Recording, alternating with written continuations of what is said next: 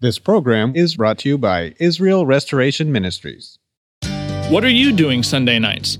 Come join Friendship with God radio Bible teacher Tom Cantor of the Friendship with God Fellowship Church every Sunday night at 5:30 p.m. at The Vine at 9336 Abraham Way, Santee, California. Watch and listen live around the world to Tom Cantor Sunday evening on YouTube.com by searching for Friendship with God Fellowship or by going to our homepage at friendshipwithgod.org. That's friendshipwithgod.org. Welcome to Friendship with God with our Bible teacher, Tom Cantor. Today's message and previous messages can be listened to or downloaded for free at friendshipwithgod.org. That's friendshipwithgod.org. You can also obtain free resources from Tom Cantor and view our online bookstore at friendshipwithgod.org or call us at 800-247-3051. That's 800-247-3051. Tom Cantor also has a daily devotional verse that comes out each day by email and on Facebook. To receive this small daily devotional verse that Tom Cantor puts out, you can sign up at friendshipwithgod.org. That's friendshipwithgod.org. Or find Tom Cantor on Facebook by searching for Tom Cantor and Friendship with God. Now, here's our Bible teacher, Tom Cantor. He says in verse 4 of Zechariah 3:4, I have caused thine iniquity to pass from thee, and I will clothe thee with a change of raiment. I'm not going to leave you there naked. God said, I have caused that iniquity to pass from thee. Such a statement of God's personal involvement.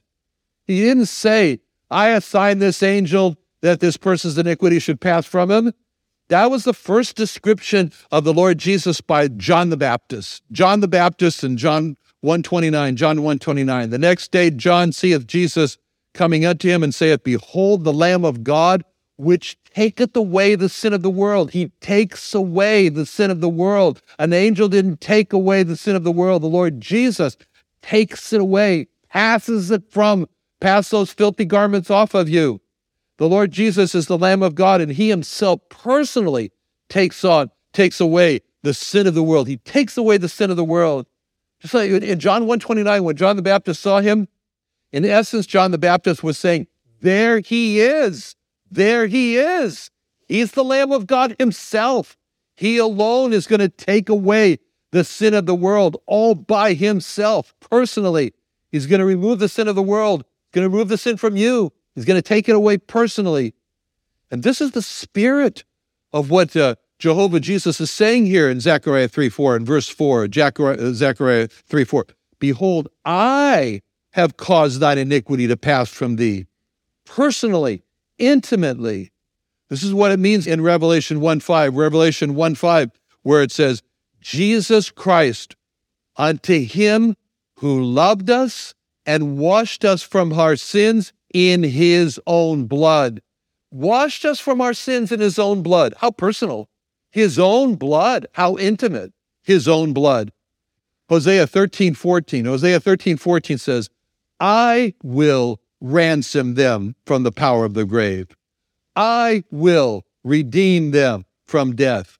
O death, I will be thy plagues. O grave, I will be thy destruction. All those I wills, 4 of them in that Hosea 13:14. And not once is the he will.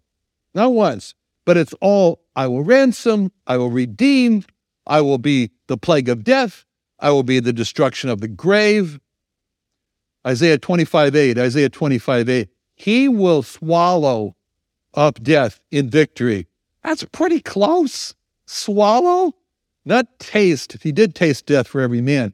But he's going to swallow up death. He tastes it in his mouth, and then it keeps going, and he swallows it. He will swallow up death in victory, and the Lord will wipe away tears from all faces. Isaiah 25:8. And the rebuke of his people shall he take away from off the earth, for the Lord hath spoken it. The Lord himself will taste him, he'll swallow up death in victory, And it was hard. It was hard for him to take that cup and taste it and swallow it. As he said in Matthew 26:39, he went a little further and fell on his face and prayed, saying, "O my Father, if it be possible, let this cup pass from me. Nevertheless, not as I will, but as thou wilt." Death was in that cup. That was death. And he tasted it.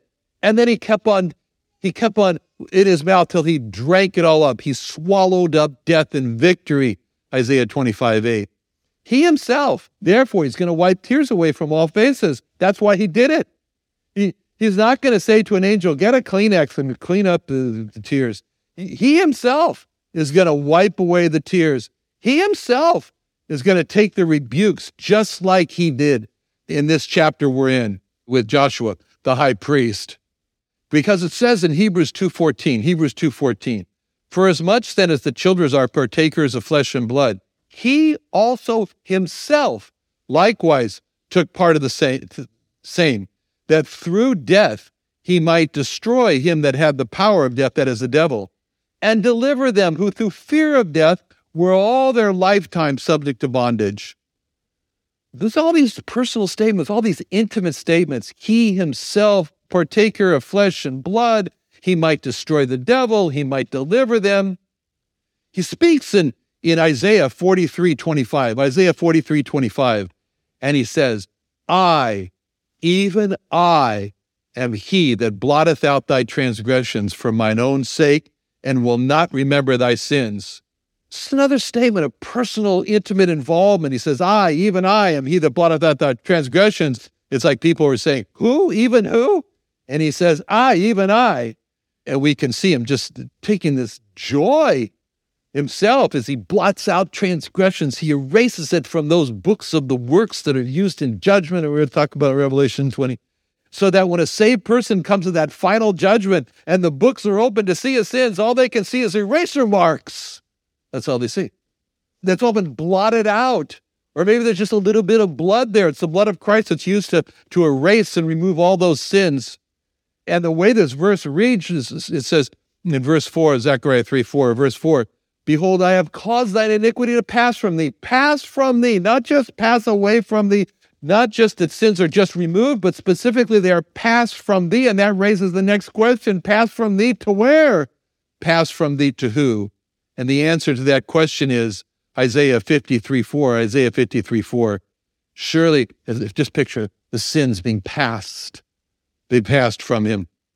And where are they going to? Isaiah 53:4. "Surely he hath borne our griefs and carried our sorrows. Yet we did esteem him stricken, smitten of God, and afflicted, but he was wounded for our transgressions, and he was bruised for our iniquities.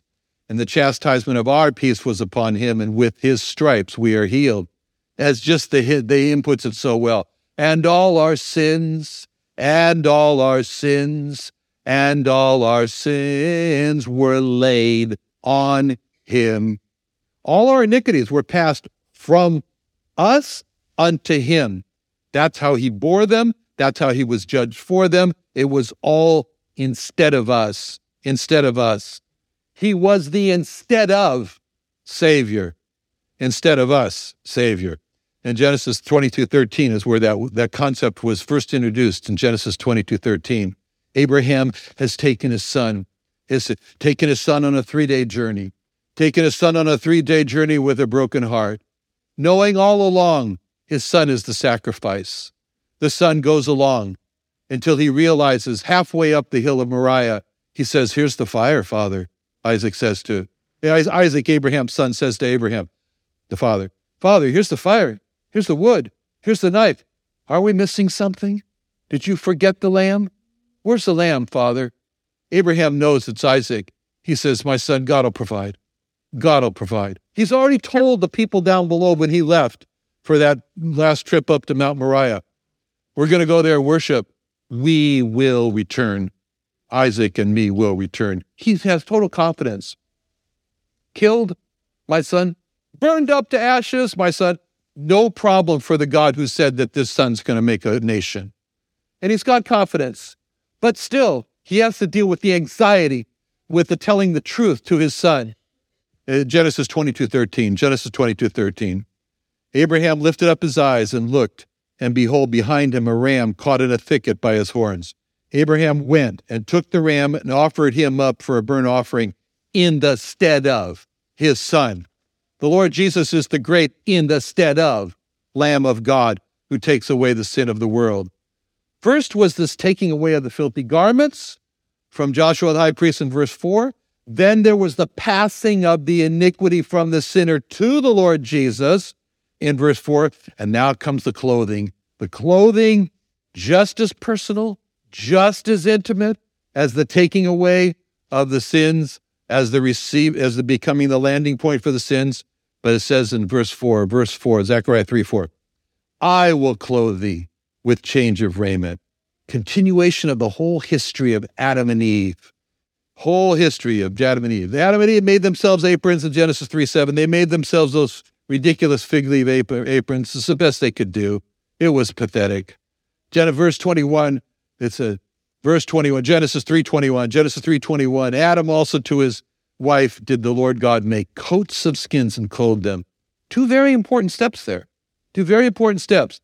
God made those coats of skin. Nothing could stop God from making those coats of skin. Nothing could stop God from making them. God decided to do that, and he immediately made better clothing for them. That's what he did. God didn't need any cooperation from Adam and Eve in order to make those coats of skin. That was totally God's decision, and God did it. But number two in that verse, in Genesis 3:21, God clothed them. Well, wait a minute. God clothed them? That involved the decision of Adam and Eve. Adam and Eve could have said, get those things away from me. Get those bloody skins away from me. I like my fig leaves better, as Cain did. I like my offering of vegetables better than a blood offering. They could have done that. They could have followed along in what their firstborn son would do. They could have refused to let God clothe them. And God did not force Adam and Eve to clothe them. God didn't say, now you hold still. I'm going to put these clothes on you whether you like it or not. No, that's not God. They were going to be clothed with those coats of skins only if they chose to let God clothe them. Only if they submitted to the choice that God had. They had to submit and let God clothe them. They could have refused, just like people today. Christ died for their sins. That was Christ's decision. No one could stop that. That's what happened. Christ died for the sins of man, and man could not stop Christ from dying for his sins. But whether or not a person wants to be saved from his sins, that's up to the individual alone. Man can refuse, and God gives him the ability to refuse. God crowns him with the sovereignty of choice, and sadly, many do refuse. Like that Somali yesterday who told me, he said, if we both died, I was in the lift road with him. He said, if we both died, I said, do you mean me right now? If we have an accident, we both die. He goes, yeah, just like that. He says, if we both died, he says, right now, he says, I am not going to receive Jesus, he said, and if I have to receive Jesus, then I'll be burning in hell, he said. Then he said the opposite thing about Allah, which is not worth repeating. So like Joshua the high priest, he has to be clothed. He has to be clothed. Like Adam and Eve, they had to be clothed, like it says in Galatians 3:27. As many of you as has been baptized into Christ have put on Christ. Job knew it. In Job 29:14, Job said, I put on righteousness. He had already said that he was a sinner repenting in dust and ashes. He already said that. He's already said that he was unclean. But he says in Job 29:14, I put on righteousness. And we're commanded in Galatians 3:27, put on Christ. And Isaiah knew it. And Isaiah rejoiced with these new clothes that he had from Jehovah Jesus. He was so happy in Isaiah 61:10, I will greatly rejoice in the Lord. My soul shall be joyful in my God, for he hath clothed me with the garments of salvation. He hath covered me with the robe of righteousness. So, it's just like the father of the prodigal son. When the father of the prodigal son saw his son, he in essence says, take those filthy garments off my son. and put a new clothing on him. In Luke 15:22. The father said to his servants, bring forth the best robe and put it on him. Put a ring on his hand, shoes on his feet. That's why we're commanded also in Romans 13:14, put ye on the Lord Jesus Christ and make not provision for the flesh to fulfill the lust thereof. Joshua the high priest, he was standing there. He had no clothes. But God did. And this is what God told the church of Laodicea in Revelation 3:18. I counsel thee, he tells the church, buy of me gold tried in the fire, thou mayest be rich, and white raiment, that thou mayest be clothed, that the shame of thy nakedness do not appear. Revelation 19:7 says, let us be glad and rejoice and give honor to him, for the marriage supper of the Lamb is come, and his wife hath made herself ready, and to her was granted that she should be arrayed in fine linen, clean and white, for the fine linen is the righteousness of the saints. Not their righteousness, Christ's righteousness, made unto them righteousness. So Joshua, the high priest, is clothed in verse 5. And I said, let them set a fair mitre on his head. And they set a fair mitre upon his head and clothed him with garments. And the angel of the Lord stood by. What's on that mitre? What was on that mitre? What was on that hat that he wore? And what was on there was Exodus 39:30. Moses was told. And they made the plate of the holy crown of pure gold and wrote upon it a writing like the engravings of a signet, holiness to the Lord. And they tied it with a lace of blue and fastened it on high upon the mitre as the Lord commanded Moses. The high priest wore a sign on his hat. He wore a sign on his hat, and it said, holiness to the Lord. And what that said was, holiness is from the Lord. What that said was, all righteousness is from God. My righteousness is not my own. I'm wearing God's righteousness. What would it be like if you had a sign on your hat and you walked around every day and it just said, my righteousness comes from God? What would that be like? That's what it was like for the high priest. They put that. And then comes this all-important statement in verse 5. The angel of the Lord stood by. Can't you see it? All this is going on. Jehovah Jesus is standing by. He didn't leave Joshua the high priest. It's a phrase we can cling to. When we're lonely, the angel of the Lord stands by. When we're hurting, the angel of the Lord, Christ himself, stands by. When we're rejoicing, the angel of the Lord stands by. All because Hebrews 13:5, he has said, I will never leave thee nor forsake thee. And then God says how all this is possible. How could all this be? Verse 8, hear now, Joshua the high priest, thou and thy fellows that sit before thee, for they are men wondered at. Behold, I will bring forth my servant, the branch. Joshua is in danger of losing his position as high priest because of his sin. But then God comes back in verse 8 and says, and now hear this, O Joshua, the high priest. That's a reinstatement of Joshua, Joshua should be so happy. Joshua, the communication has been restored between you and heaven because you've been forgiven, you've been cleansed. And you say, well, no, that's good for Joshua. No, good for us because we are priests. 1 Peter 2:9, you are a chosen generation, a royal priesthood, a holy nation, a peculiar people, that you should show forth the praises of him who hath called you out of darkness into his marvelous light.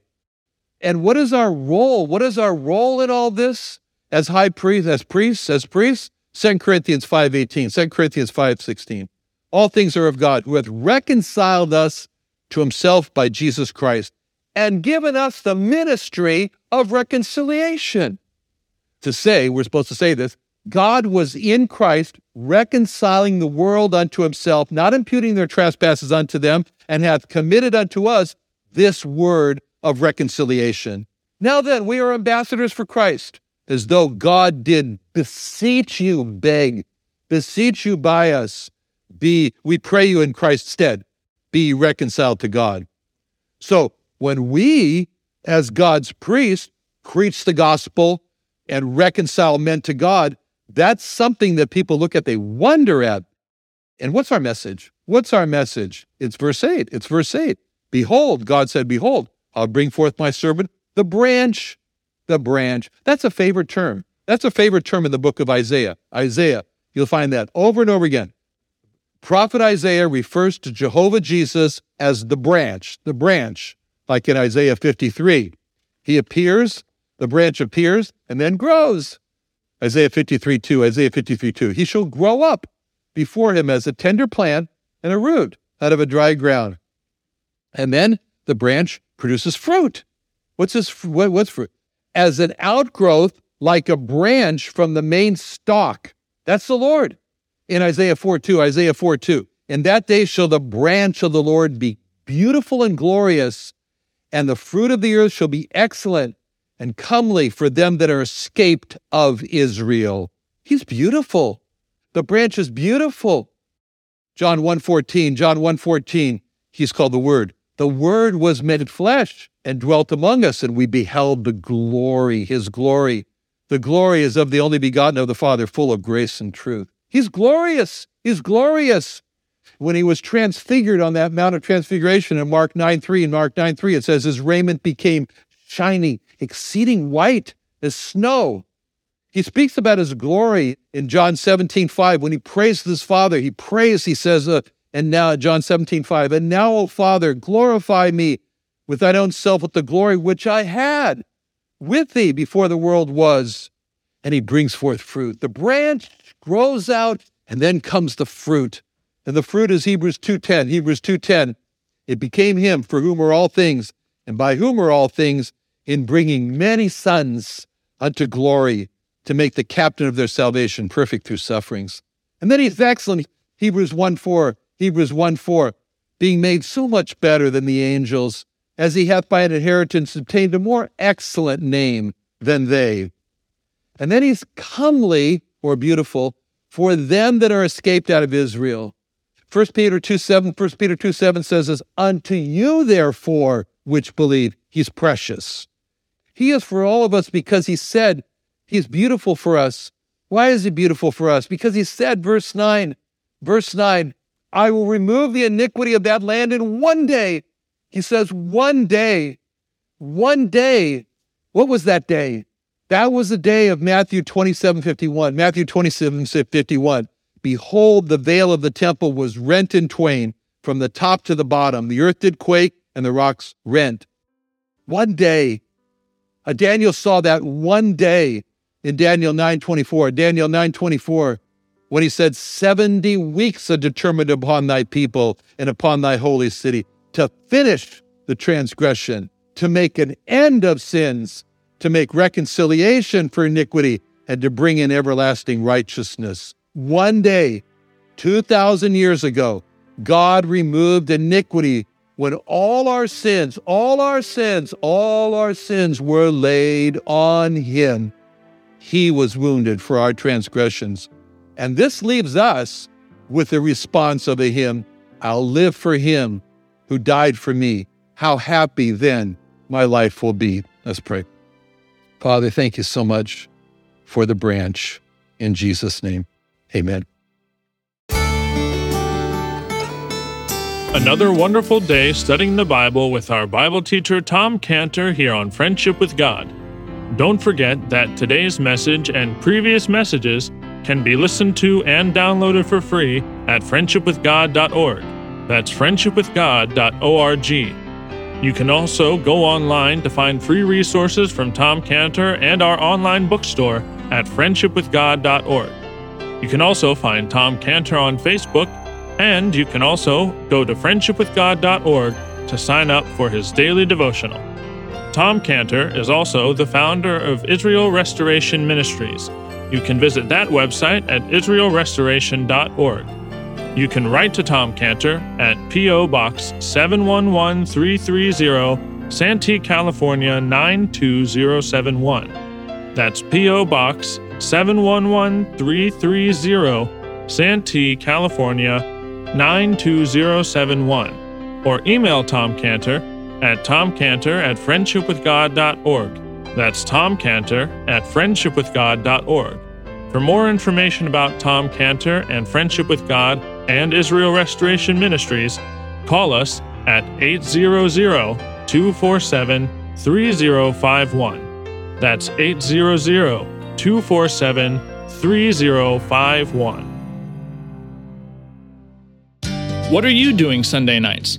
Come join Friendship with God radio Bible teacher Tom Cantor of the Friendship with God Fellowship Church every Sunday night at 5:30 p.m. at The Vine at 9336 Abraham Way, Santee, California. Watch and listen live around the world to Tom Cantor Sunday evening on YouTube.com by searching for Friendship with God Fellowship or by going to our homepage at friendshipwithgod.org. That's friendshipwithgod.org. This program is brought to you by Israel Restoration Ministries.